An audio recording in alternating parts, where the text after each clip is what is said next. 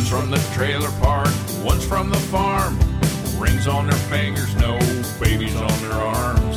Taking life with a grain of salt and lime. Living, loving, laughing, we're having a good time. Nothing too deep, won't tell you how to vote. Two stand-up comics with stories from the road. We're cutting up, really ain't no crime. Living, loving, laughing, we're having a good time. All right. Welcome back. We got a hot podcast coming up. We got lots of things to talk about. We got the Nashville Comedy Festival coming up next week. We got a hot Where We've Been, Where We're Going section. Let's get into it. My name's Dusty Slay. I'm Hannah Hogan. This is the We're Having a Good Time podcast.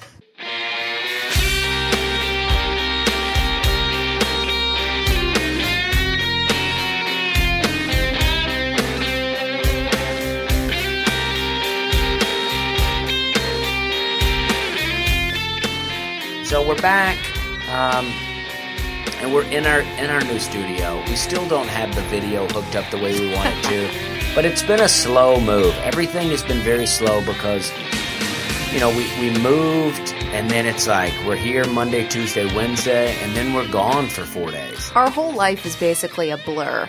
Yeah, it's like I had such a good time where I was at this weekend. But I couldn't remember the name of the club. I loved it. I had a great time. And I could not come up with it. It's like all the travel in between everything kind of gives us amnesia. And then we get back to each other in our apartment and we're like, what did we even just do? Right. It's like, it really is like we're jumping in and out of weird realities. And people are like, where are you at next week? And I'm like, I don't know.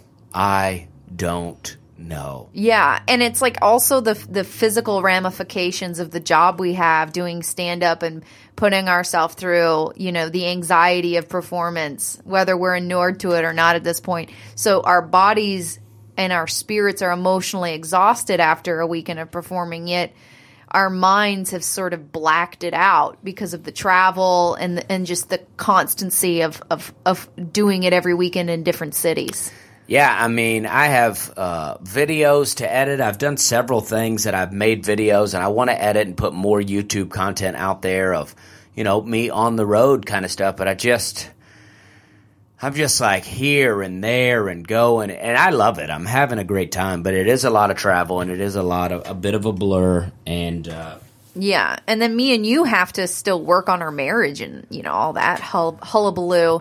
Yes. So we can't just jump into the making videos and the social media pop-ups because it's like, oh, we have to like reconnect as partners. And right. It's like sometimes I look at Dusty and I'm like, what's his name even? I don't even know. Well, I never feel that way, but well, you know, we're different people. And I just feel like that. I'm like, well, I'd like to edit these videos, but I'd also like to spend time with my wife. And then when I'm in a hotel, I'm like,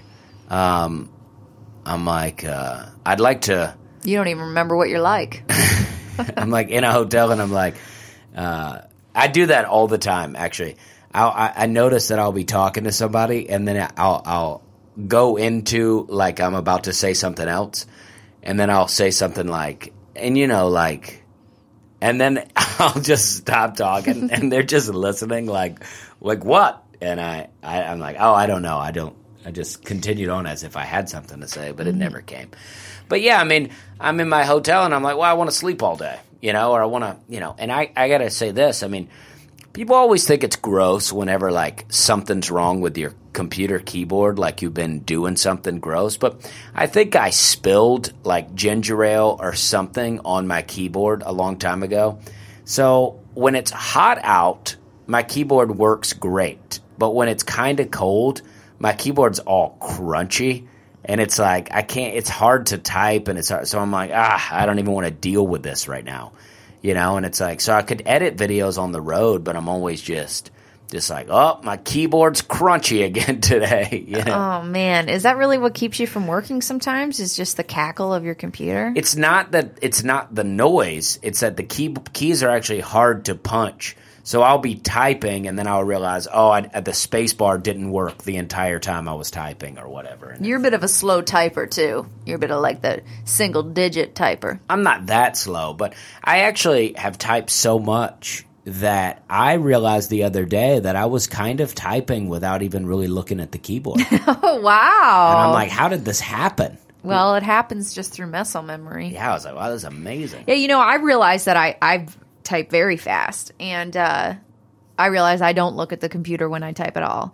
And that only occurred to me maybe like a year or two ago, and it's kind of exciting because, when you're first starting to type, it is very tedious and it takes forever to type, but I write every day on my computer, so I'm pretty quick now. I could be a 1950s typist at this point. Yeah. 1950s secretary or something like Yeah, that. let's try to do a little, just a little video here of us. And Oh, wow. Live in the moment? Are we live? We should live on Instagram. we should. Let's see if we could do. We're going to go live on the gram. Let's see if we can. I'm back on Instagram, and it's very depressing for me. Hey, okay, so are we live right now? No. I mean, give me a second Oh, here. okay. All right, so let's go live. Checking connection. Now we're live. All right, hey. So this is what we look like recording our podcast. Look at this. We got all this foam up here. I don't know if I hung the foam right. Currently, I'm not sure that there's anyone watching, but we're live, and maybe I'll just try to set this up. All right. That might be the easiest way for us to do a video. Is just put it live on Instagram. Well, we'll get it one day. Yeah. We'll get it one Can we day. both get in there? I think that you'll have to maybe make some effort to. Well, I don't like to make effort. Actually, you know that I like to make too much effort and then be exhausted by the effort that I have made. And ultimately think that the effort is pointless. Right, so here we are. We're both in there, Nihilist. and we don't have to. We're not going to do the whole thing live, but we just want to do a little portion of people to say, "Hey, this is what we're doing." To the 2 people that are watching live, this is. I don't know if other people can see how many people are watching. We might make out at the end of this. You might want to stay tuned. Have you ever clicked onto someone's live video and then there was like only one person watching, and that's you? And then they're like, "Hey," and you feel locked in. You're like, now I can't just get right off of this. Yeah, I mean, the thing about the internet is it's very depressing if you're not very popular on the internet. Yeah. I think it's also depressing probably if you are popular on the internet. It seems like there's still some problems that go along with that. But, I mean, I remember when I was like on TV shows in Canada and Facebook was around, and I didn't even think about it at the time. And then like a couple years ago, I started being like, I hate the internet. This is embarrassing. I'm like, oh, it's because I'm not as successful anymore. It's like only fun to be on the internet if you're hot. If you're not hot, it's very difficult Yes. to be on the internet. It's very depressing. Well, yeah. I mean, all right. I'm about done with the live video. Sorry about that. I appreciate you guys. Oh, we got some messages though. Appreciate you guys tuning Let's in. keep it on. Why not? I don't like it. Well, I'm sorry that I made a downer about the Instagram. Yeah, we had a good time. We appreciate you guys tuning in. This is the new crib, and it's hard for me to do the podcast and focus on this video and other things that are going on. All right. I'll get better as we go. We're going to start doing a little more live recordings, and we will get more videos going as this thing goes on. Let me say bye. Do we have more than one person? We do. That's great. Yeah, we've been growing the whole time. Yeah. So we will do more of these, and we'll make announcements that we're going to go live and do it. So thank you guys. We're having a good time. We're having a good time. All right, so that's the end of the live video that we just did. So back to Auditory. the real podcast. Where we've been, where we're going. Where they going? Where they been? Where they going? Where they been? Where we're going, where we've been. All right, this weekend I went to Rochester, New York to Comedy at the Carlson. And I'd like to talk about this for a minute because I had a great time. I'd never been to Rochester. I went up there. They put me in, they said, the nicest hotel in Rochester. It was very nice because I can always tell when a hotel is nice based on how poorly the other people staying there treat me. And when they're treating me bad, that's when I know it's a nice hotel. Why? Because they act snooty to me. The management? No. Other people staying there. Oh. The people that work at the hotel are always nice to me. So you think that the other guests size you up? Or do you think rich people are just generally mean? I don't know. I don't think it's any of those things. I think that people staying in the nicest hotel anywhere feel like they're better than you. Now, I don't think that all of those people are rich. I think probably most of them aren't rich. People save up money to go and stay in nice hotels.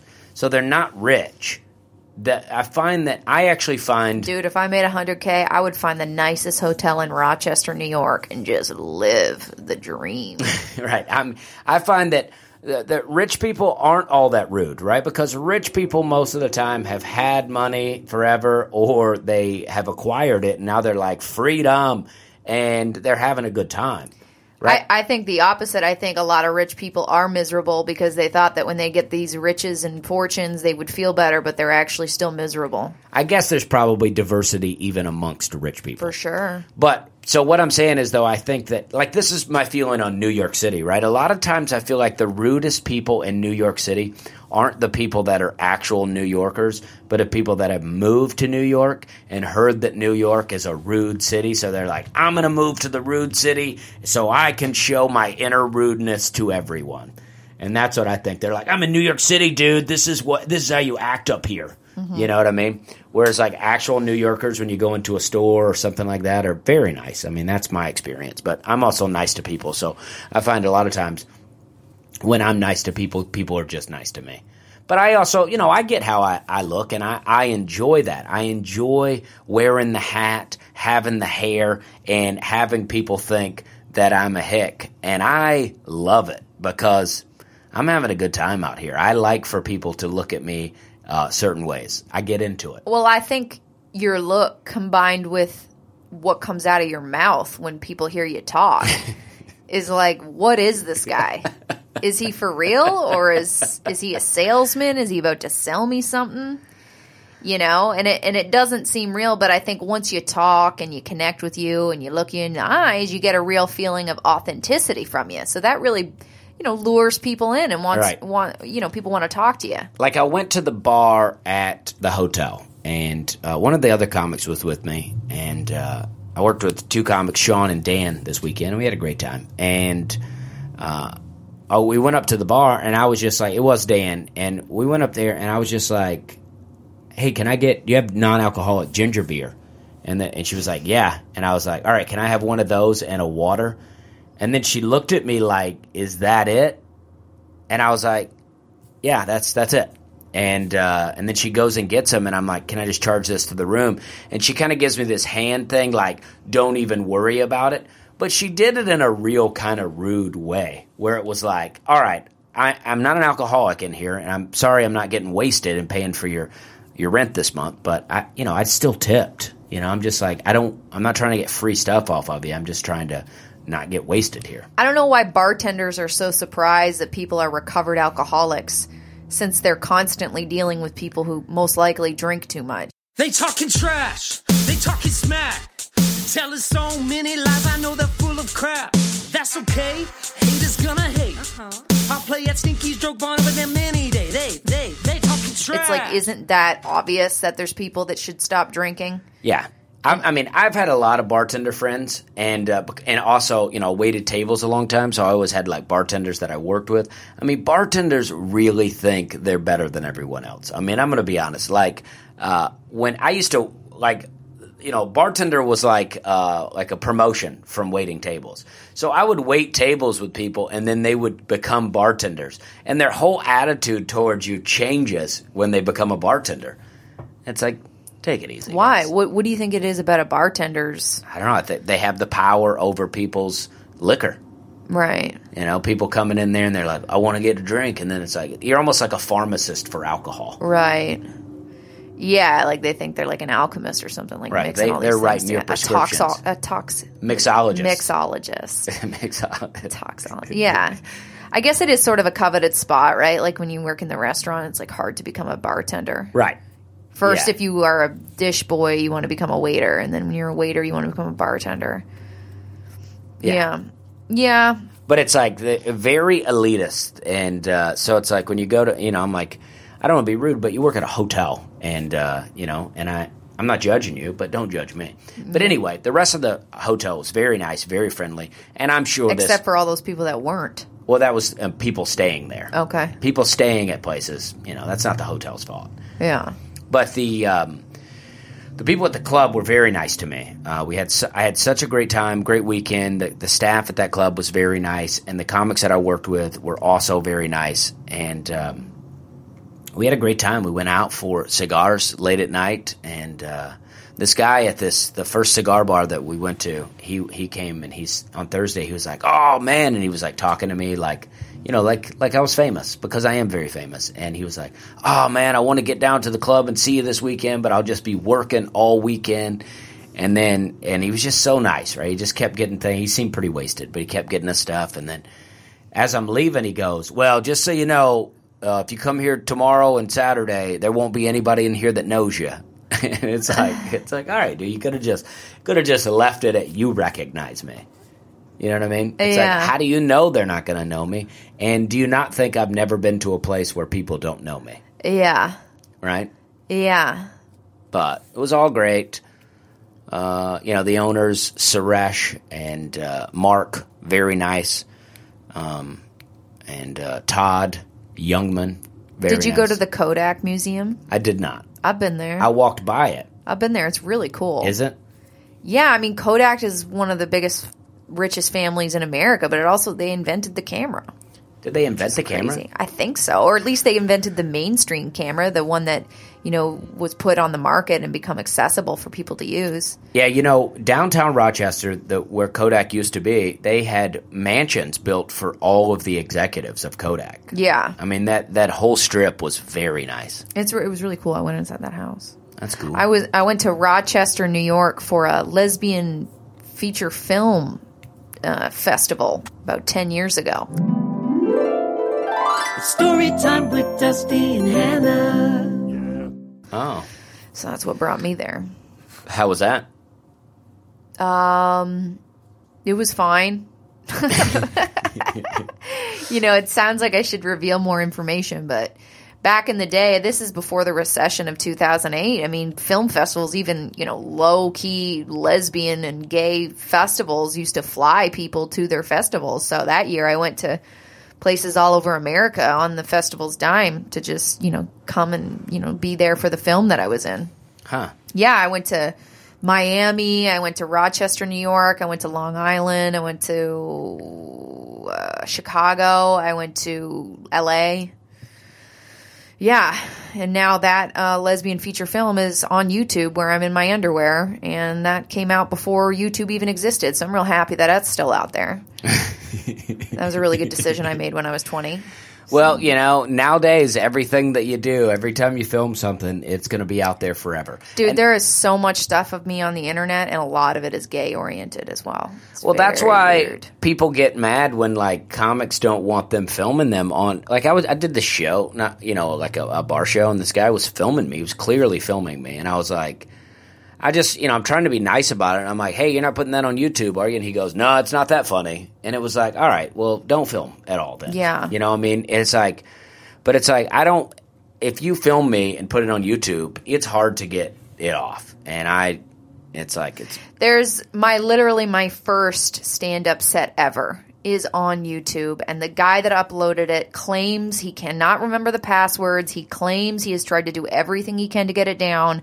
I have reported it several times to YouTube to get it removed, and no one can seem to do anything. Yeah, I've reported it. Which is another reason why it's annoying not being famous, because I know famous people get stuff off the internet all the time, like with the snap of their fingers, and yet this thing that's 10 years old with me doing a damn character piece for my literally first stand-up, and it's my highest watched video because it's so old. And they don't even have an option on YouTube. Like, when you report, there should be an option that says, this is a video of me. Yeah. And I don't want it on YouTube. Yeah. Well, that's what I always try to say is like it's infringing my rights because it's up and I don't want it to be there. They're always And like, YouTube's "We like, can't- no, there's no violation. I'm like, I'm violated every second that it's on. We can't see how it's a violation." That's what they say. And it's like, well, I don't want it on there, and Yeah. it's me. There's so much stuff of me on YouTube that I am unable to remove.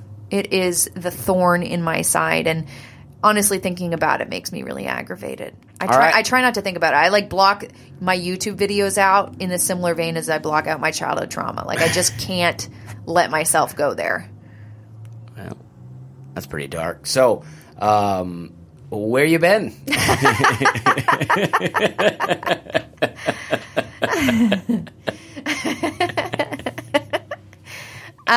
Okay, right. So this weekend I was in Brevard, North Carolina, which is about 40 minutes south of Asheville, North Carolina.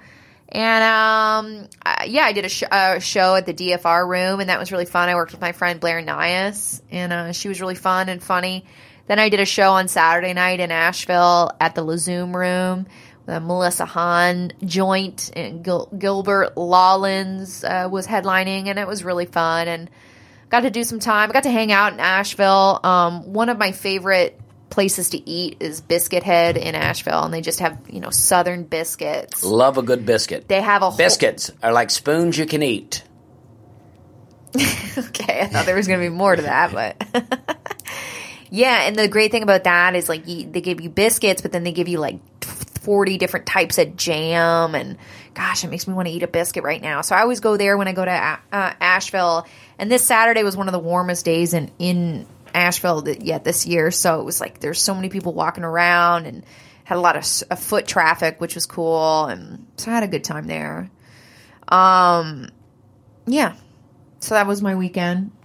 And are we talking about where we're going to go? Well, I'm going to Crackers this weekend. Crackers in Indianapolis. I haven't been in almost a year, probably a little more than a year, and I'm excited to go back. I used to go 3 times a year as a feature, and now that I'm headlining, I don't get to go as often, and I'm excited to go. Awesome. I love Crackers, and I love Indianapolis, and I'm excited to go. I hope that I have people from Indianapolis listening, and I hope they come because I want to hang with you. I want you to come see my show. And then on you go ahead with yours, and then I'll talk about the show I have next week. This weekend, I'm going to be in Kansas City, area called Overland Park. I'm going to be at the Clint's Comedy Spot Thursday through Saturday.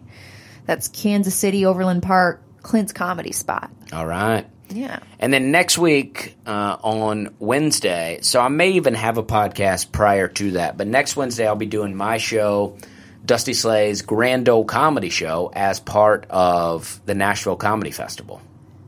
So I'll have a lot of out-of-town comics like Caleb Sinan, Don DePetta, but also Aaron Weber, and Dustin Nickerson, who and then Hannah is going to be on the show. Oh, me. Yeah, me. My wife. Very excited. This is my first time performing at the Nashville Comedy Festival, and I do not mind that there's a little bit of nepotism involved. So, I don't know what that means. Nepotism means you get something through a connection with someone. Oh, yeah. Usually familial. Oh, okay. Well, yes. So it's going to be great. I mean, it's a lot of people on the show. I don't think the other people will be doing a ton of time. It'll mainly be me. I'll selfishly take over the entire show. But I'm happy to have these people on my show. They're very funny people, and I'm happy to have them on. And then that'll be the 10th of April. And then on April 12th, I'll be making my glorious return to the Grand Ole Opry. Wow. Right here in Nashville, Tennessee, folks. Yes. You know, you pretty much got a residency there, it seems like. You're really kind of popping in and out. And for country music fans, I don't know, how many country music fans are listening, but last night I, at my show with Kathleen Madigan, Trace Adkins was at my show last night. What? Trace Adkins? And Trace Adkins. Oh, my gosh. This is actually my favorite song by Trace Adkins right here. I forgot about this one. This is my favorite. Wow, I love Trace Adkins. Yes. Here it is. Every light in the house is on.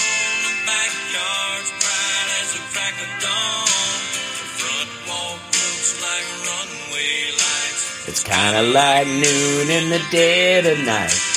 Every light in the house is on, just in case you ever do get tired of being gone. But I met him last night, and this is a song that a few other people know.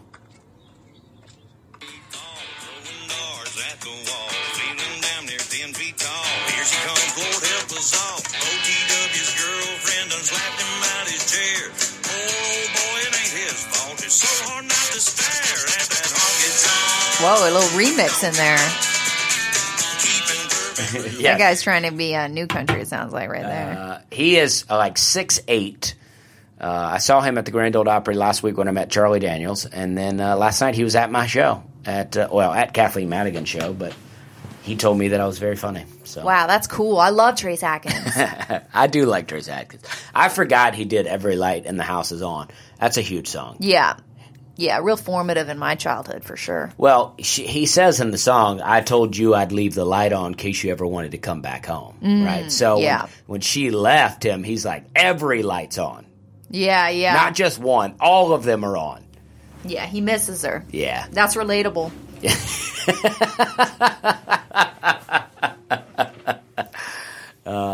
Yes, so that's what we got going on. That's where we've been, where we're going. And now we got a little on the road segment because Hannah wants to talk a little bit about an experience she had in Asheville, North Carolina. They're on the road again. Hannah and Dusty are on the road again. Telling super funny jokes to all their friends. Hannah and Dusty are on the road again. Yeah!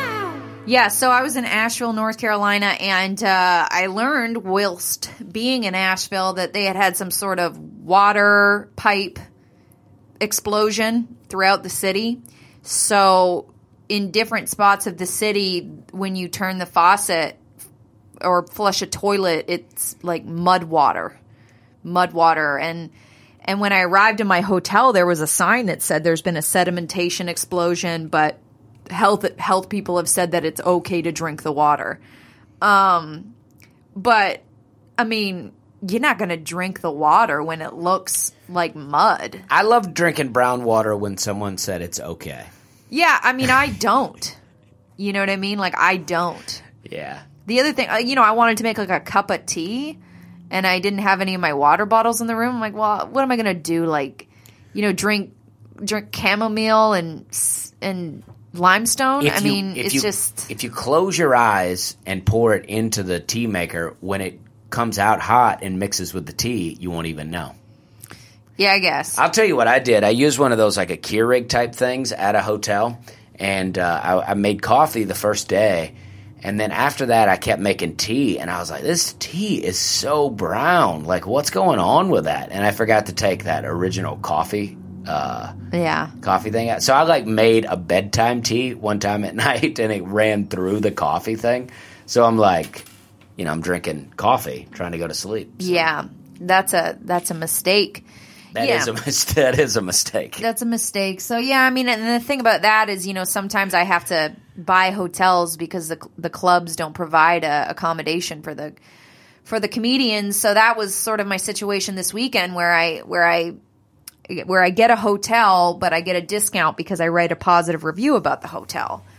And most times I just grin and bear it. There may be issues with the hotel, but it's all about the positive review. But I mean, I'm here at this hotel, and the water looks like mud, and I'm just kind of like, I mean, am I writing a positive review about a hotel that may be giving me some sort of water poisoning? And I am. I mean, I wrote a positive review. I was like, I love that they give fresh cookies at 5 p.m. But, to be fair, it's not the fault of the hotel that the city failed. Yeah, the whole city is, under duress. Yeah, they probably recycled, they recycled something. And it probably has to do with all the flooding that's been going on. Probably.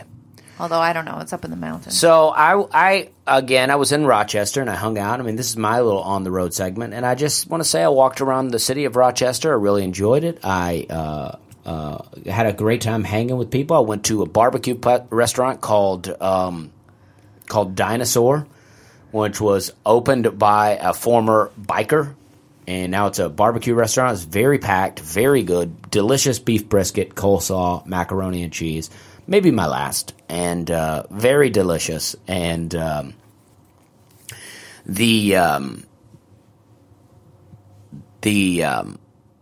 they had a lot of bikers Were in you there. forgetting your words just now? Yes, they had a lot of Hell's Angels that came into there. And then at my last show, this guy came up and introduced himself as a member of the Hell's Angels, and he bought 2 of my CDs.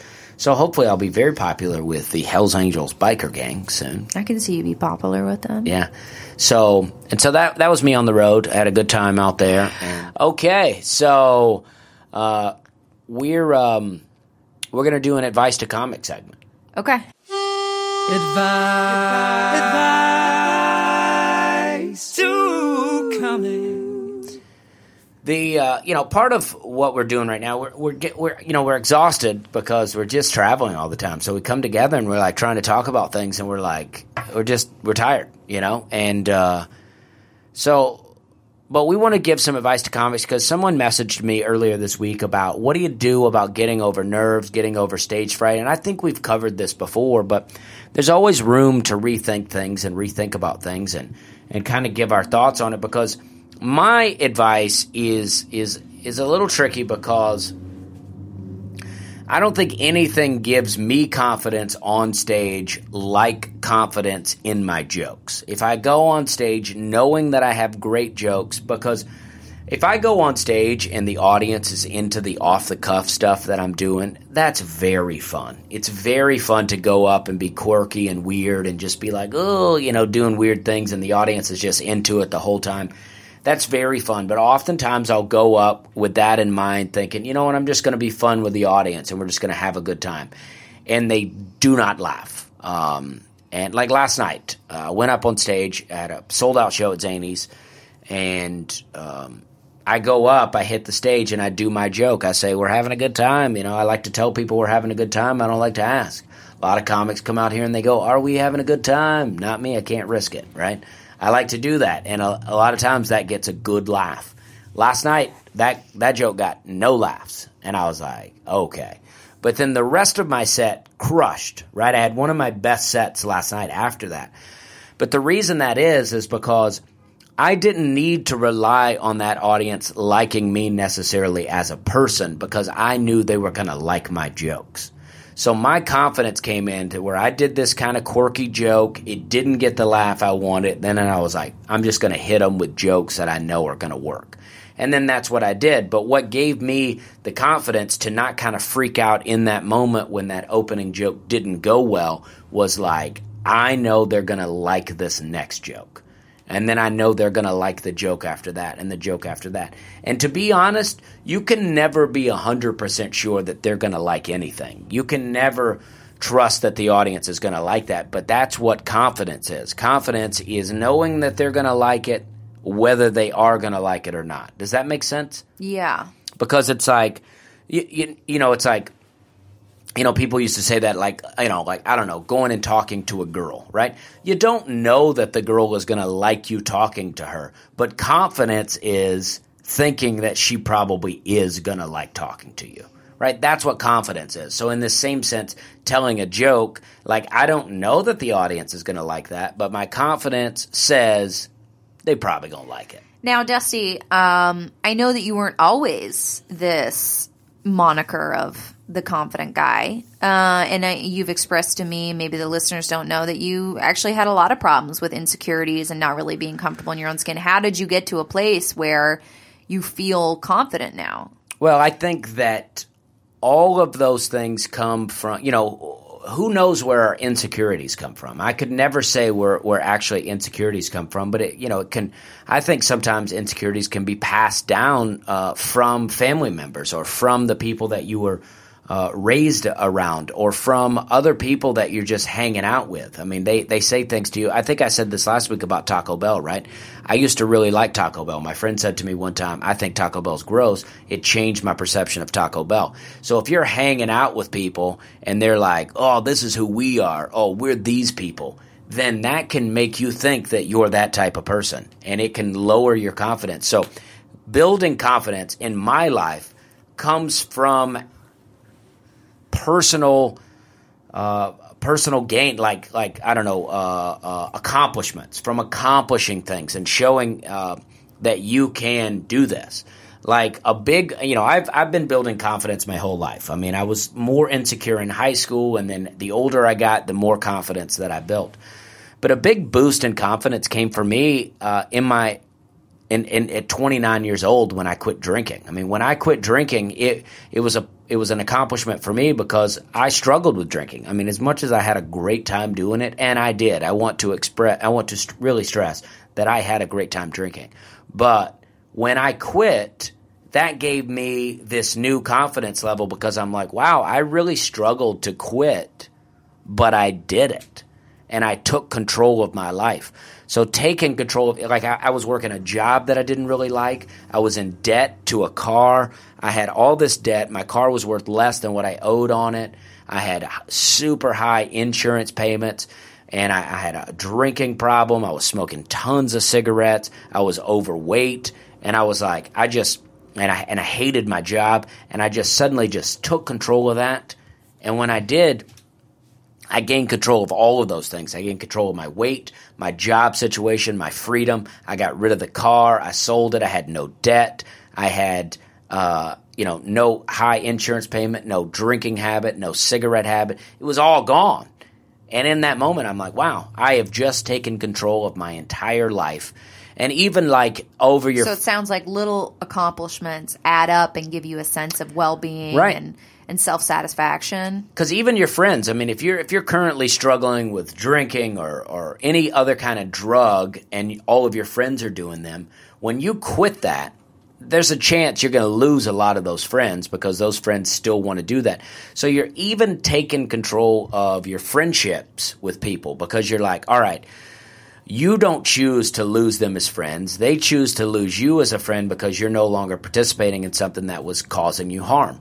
So I like to call it like being a friend to yourself, like being a friend to yourself for tomorrow. So doing things today that your tomorrow self is going to thank you for. So instead of going out and getting wasted tonight, I'm not going to get wasted tonight because I want to wake up fresh-minded tomorrow morning. And, right, I want to be a successful comedian. So I'm not going to, put myself into debt or waste all my money on drugs because I want to be able to save up money and focus on my craft. Right. And I mean, people, a lot of times people want to act like quitting drinking is some kind of weakness. Like if you can't drink, you're an alcoholic and alcoholism is a disease. Now, you can believe whatever you want to believe. But to me, I don't believe that. I don't believe that I have a disease.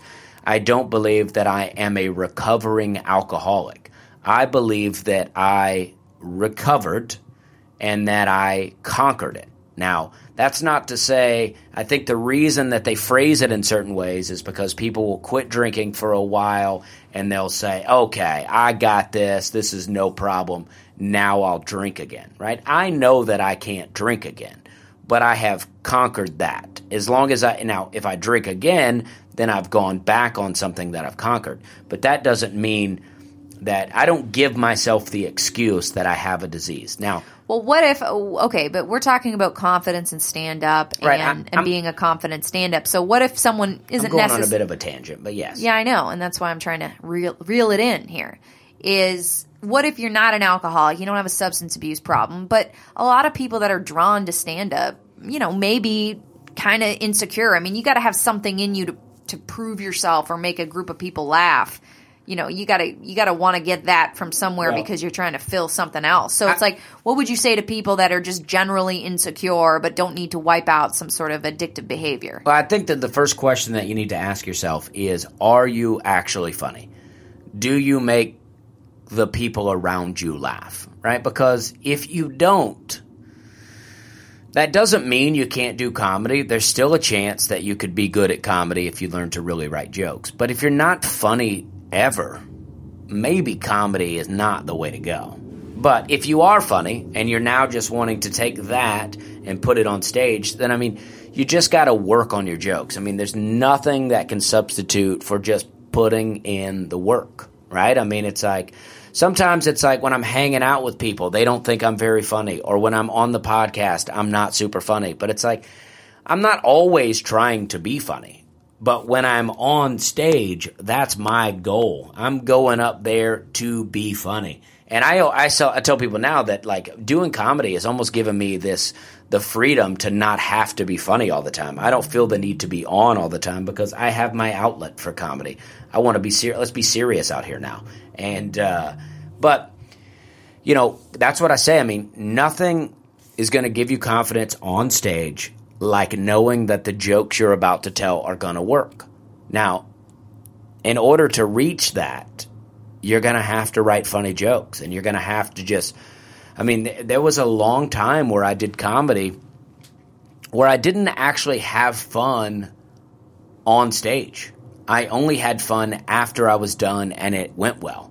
I wasn't having a good time on stage because I was living in fear that the next joke was going to bomb, and then I was going to be stuck up there with jokes that are bombing. Now, that was a real fear for me, but I just did it anyway until I reached the point where I got comfortable with myself on stage. But I mean, again, that goes back to the place of I have always been funny for my friends. I have always been a funny person. I was always funny in the classroom. So I knew I had that in me. It was just trying to get it out and express it to people on stage. Yeah, and the other thing, you know, that I've had a lot of school of hard knocks. I'm not a really confident person. I mean, you know, I think I can appear confident, but I definitely don't have that, oh, well, these people don't like this. I'm kind of working at, I hope this works most of the time. But what I will say is that something that has really helped me is to stop making excuses for when I'm not funny. Like, you know, I went through a year where I felt like I had, like when I was working in the South a lot in rural spots, I thought that my opening joke had to explain why I was a woman on stage. It was really pathetic. Like I had to like make a joke about me being a girl because I thought that the whole audience was thinking, why is this woman on stage? And, you know, sometimes I feel like that. Sometimes you do get, you know, a psychic instinct, whether it's, you know, misplaced mind reading or not, that, you know, the audience is maybe generally thinking that a woman's not going to be funny. And, you know, sometimes you get that feeling and it's a bit of an uphill battle. But I had to let that go because the only antidote to that is to make them laugh. And if I go on stage thinking they're not going to think I'm funny because I'm a girl, or they're not going to think I'm funny because this is a more conservative audience, they're not going to think I'm funny because this is a black audience. They're not going to think I'm funny because this is an older audience. Like, you know, I have those thoughts in my head a lot. And I see that happen to other comedians that I work with where, you know, they'll get off stage after a bad set and be like, well, it's because this audience was, you know, a bunch of conservatives or whatever, and they don't like my, you know, hip, cosmopolitan, liberal-leaning jokes. And that may be true. They don't like your hip, cosmopolitan, liberal-leaning jokes. But what is true is that you don't have jokes that are appealing enough to people on both sides of the aisle. And if that's what your choice is as a comedian, then fine. But it also means that you are not going to be able to work very much. Right, and it's like sometimes if you – like I think that's a great point. It's like sometimes an audience will not like you because of your jokes, but that comes with the ability to read the room, you know? I mean, if you're doing – I got a joke about Home Depot. I mean, it's an old joke. I like it, and I just say it ends with a suicide joke, right? It's barely a suicide joke. But if I'm doing, you know, some charity for suicide prevention – that's not, I don't use that joke. I don't come out and go, hey, Home Depot, suicide, am I right, guys? And then I go, that audience didn't like me because they can't take a joke, right? It's like, know your audience. I mean, I just think it doesn't help you to make excuses why you don't do a good job, because ultimately Totally. The reason you didn't do a good job is because you didn't make them laugh and they didn't like you. So, you know, if that happens every once in a while, that's pretty much a normal thing. But if that's happening a lot, or that happens multiple times in a row, instead of copping out and being like, they're sexist, they're racist, they're this, they're that, maybe check yourself and check your jokes and check your approach to stand-up. Are you doing everything you can do to be the best comedian you can be? Are you writing every day? Or are you, doing something that makes you creative and creating jokes every day? If you're not someone that sits in front of a laptop, are you listening back to your sets? Are you, actively, trying to improve upon your sets, retiring old jokes, working on new material? Like, are you doing those things? Because a lot of the time people that, complain about the isms of society aren't even working at full capacity. And I mean, that's my opinion because I've had to check myself a lot. And you want to blame external reasons why you're not doing well. But ultimately, it's either you're being funny or you're not being funny. And if you want to be funny, you need to check yourself and really take out all victimhood and just say, this is how I'm going to be funny. Because the funniest people are funny no matter what their skin color is, no matter what their gender is, and no matter what their politics are. Because funny people connect with people's humanity. Connect, great thought there. I love it. But yes, connecting. Several thoughts. Yes, that's what I was trying to. But connecting to people is so big. Like it's like making a connection with the audience, being a likable person, not condescending to the audience. Right, and also don't shortchange yourself. I mean, there's so much more satisfaction in working on your act and improving yourself and improving your work habits and your work ethics. There's so much more satisfaction of seeing yourself grow in that way and seeing the results on stage and you're strengthening as a comedian. Because if you just focus on what's wrong with the world and why they don't like you, you're not going to improve. Yeah, and I mean, you're going to be bitter. Really, our entire life is comedy, just about, and we're always working on new ways to be funny and new things. And last night at the club, there's a lady that works at the club at Zany's, and she's seen me since day one at Zany's. The very first time I ever performed at Zany's, she's seen me. She's seen me a million times, and last night, she complimented me several times on my set. She just kept saying how great it was. And it's like, that to me, I love hearing it and it's very nice, but that to me says what I'm doing is working. I'm performing all the time. I'm practicing all the time. I'm trying to get better. And it's even being noticed by people who have seen me a bunch. Mm-hmm. But that's because I'm working at it. I'm working on it all the time. I'm always figuring out, even if it's a joke I've been doing for a long time, I'm always thinking, how can I make this joke better? How can this joke be funnier? Yeah. And I think that all that is so important.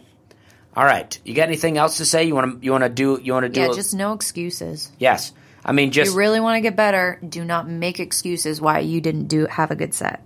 And I just want to say, Trace Adkins has a lot of songs that I forgot about. Oh, I love Trace Adkins. But yes, I mean, I like this. I like where we're going with this because I like to reiterate that this is not a thing to say that discrimination doesn't exist, because it 100% does. I mean, a lot of times it does exist, but I have seen I've seen every opposite do well in front of their quote-unquote opposite crowd, like a crowd that ostensibly is, the opposite of them in color or politics or age.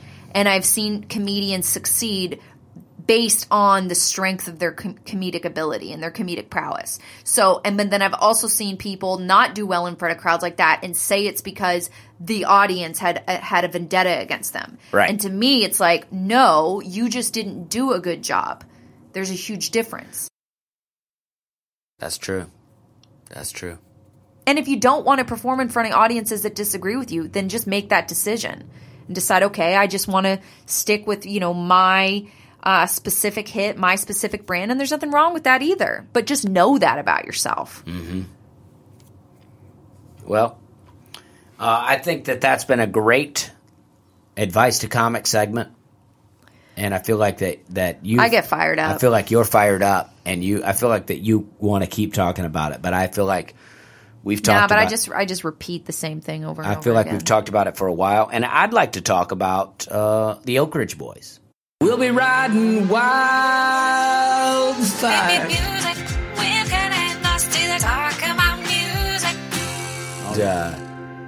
But I was listening to them the other day on the plane home, and I found this song because I had always heard Elvira.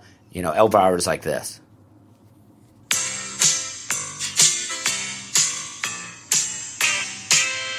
You know what I mean? Elvira.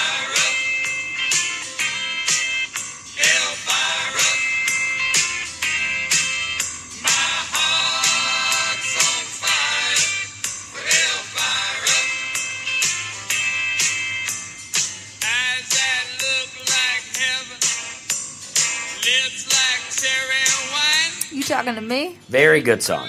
Now the thing about the Oak Ridge Boys is they're a 4-part harmony, I guess you call it. So they have all the different tenor and bass, and Daddy sang bass, Mama sang tenor, and then they have like Leaving Louisiana in the Broad Daylight, which is.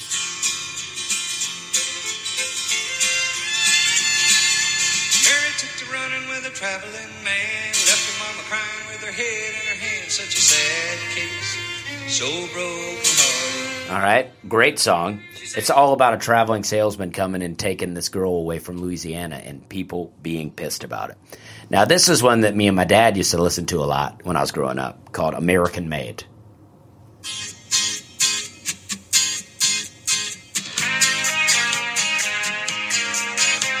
I'm just starting these from the beginning.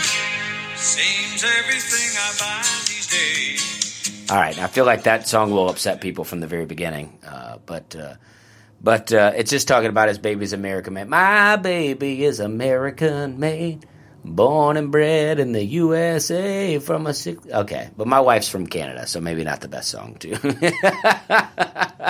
Yeah. All right, but this is the song that I want. Dusty, you're such an American guy, except for the fact that you have an immigrant wife. Actually, that kind of makes you super American, I think. Yeah. So this is Even dang Trump got an imported wife. This song is called the Y'all Come Back Saloon. Now, I had heard this before, but I listened to that this weekend, and I was like, man, this is a really good song. I mean, with a title like that. All right, so I'm going to play a little bit of this song. Are you ready? I really enjoy the music segment now of the podcast. I really enjoy just being able to share a few songs by an artist that I like. And I want to tell you, I'm just going to say this again. Trace Adkins, I've been looking back at some of his stuff, and I really didn't even realize he had some of the songs that he has, and I enjoy them a lot. But here we go. Y'all Come Back Saloon by the Oak Ridge Boys.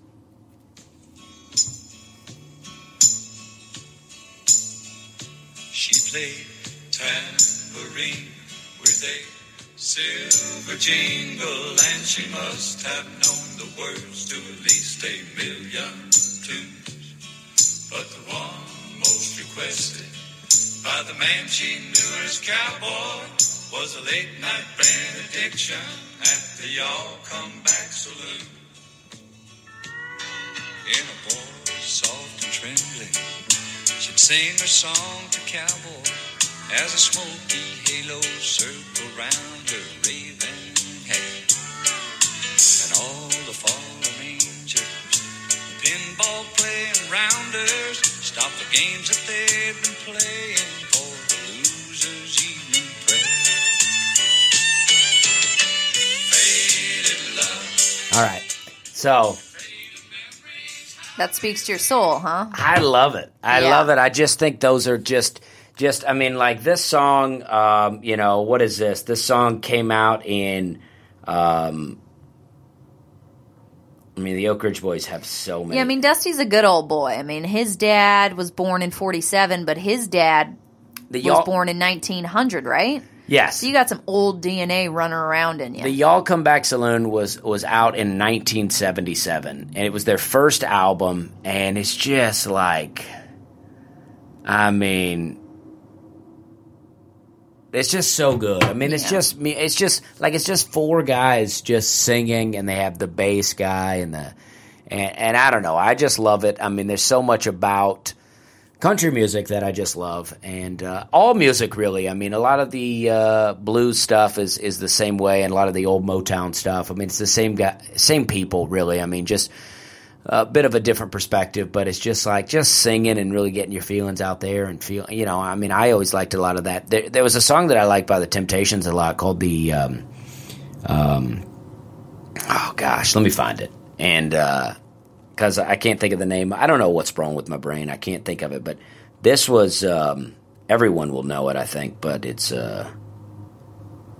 it's not listed as one of their top songs here. All right. That's disturbing to me. You can talk a bit. Yeah, I mean, I don't know. It's like, words can't describe how much I love the Oak Ridge Boys. They've been part of my life for quite some time now, and I'm just a rural Canadian, really connecting with the Oak Ridge Boys. Y'all Come Back Saloon. I mean, that's something that really speaks to my This is it. Yeah. All right, here we go.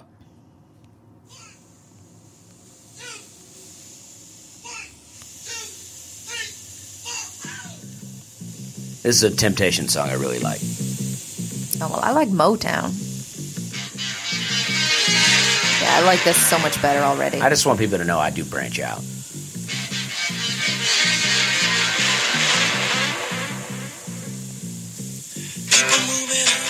People moving in. Why? Because of the color of the skin. Run, but you sure can't hide. An eye for an eye, a tooth for a tooth. Vote for me, and I'll set you free. Rap on, brother, rap on. Well, the only person talking about love, now, brother, is the preacher. And it seems nobody's interested in learning but the teacher. This is the part I like. Segregation, determination, demonstration, integration, aggravation, humiliation, obligation to my nation. Oh, this is a dope song. It's so good. Yeah. So good. And it's, people may not see the connection of the Temptations and the Oak Ridge Boys, but the Temptations is a group of 5 or 6, 5 dudes that can sing really well, and the Oak Ridge Boys is 4 dudes that can sing really well, and they just have, these different perspectives, but at the end of the day, they're just singing about the things that they like, the things that make them sad, the things that they remember as kids, and singing about stuff going on in the world. And I think it's great. I mean, I just love those connections, and I love that music. And I want to say, too, that I worked with Kathleen Madigan last night. These are the comedians we like. And she's just such a great comic. I mean, Aaron Weber was hosting, and I did a little spot on that. He was hosting, featuring, and I did a little spot on the show. And it's just like Aaron was, he was in charge of closing out the show. So we were, sitting in the green room talking and listening to her set, and there were some such noticeable applause breaks during Kathleen's set that Aaron actually got up a couple of times because he thought the show was over. But the show wasn't over. It was just, her joke hit so hard with the audience that they just, I don't know, at least 3 noticeable, overwhelming applause breaks. And she's just very funny and also very nice. And I like working with her. And so I just want to say that. And she's great. She is. And so, I mean, I hope, I had a good time doing this podcast. Sorry I got fired up and mad at invisible audience members listening to this, but... and I mean, because we live in a world that has, like, all this, like, self-help advice. There's all this advice, like, Gary Goldman's given out to comedians and stuff like that, and... One of his advices was to not listen to people on podcasts. And so... I think that's good advice, but it is. But I think people are now being told like there's like a way to do everything, and some advice is obviously helpful, but sometimes you're just not good, or you don't know how to make it work. And I feel like there's people I could be included in this category that you just keep pushing and doing it. And it's like, what's more upsetting? The fact that you spend 20 years doing something that you're just not a natural at and it's not going to happen for you? Or you quit at 10 years because you're like, I don't want to waste any more of my life at this thing that's kind of like destroying my self-esteem. A ball of confusion. That's what the world is today. But I mean, not everyone is the chosen one. And sometimes you have to accept that and figure out how you're going to move on with peace in your heart. But you know what? At the end of the day, it's most important to just have a good time, and that's what we're doing. We're having a good time, and Hannah's having a good time. I'm having a good time. We're all having a good time. I think this podcast has been evidence that I'm having a very good time.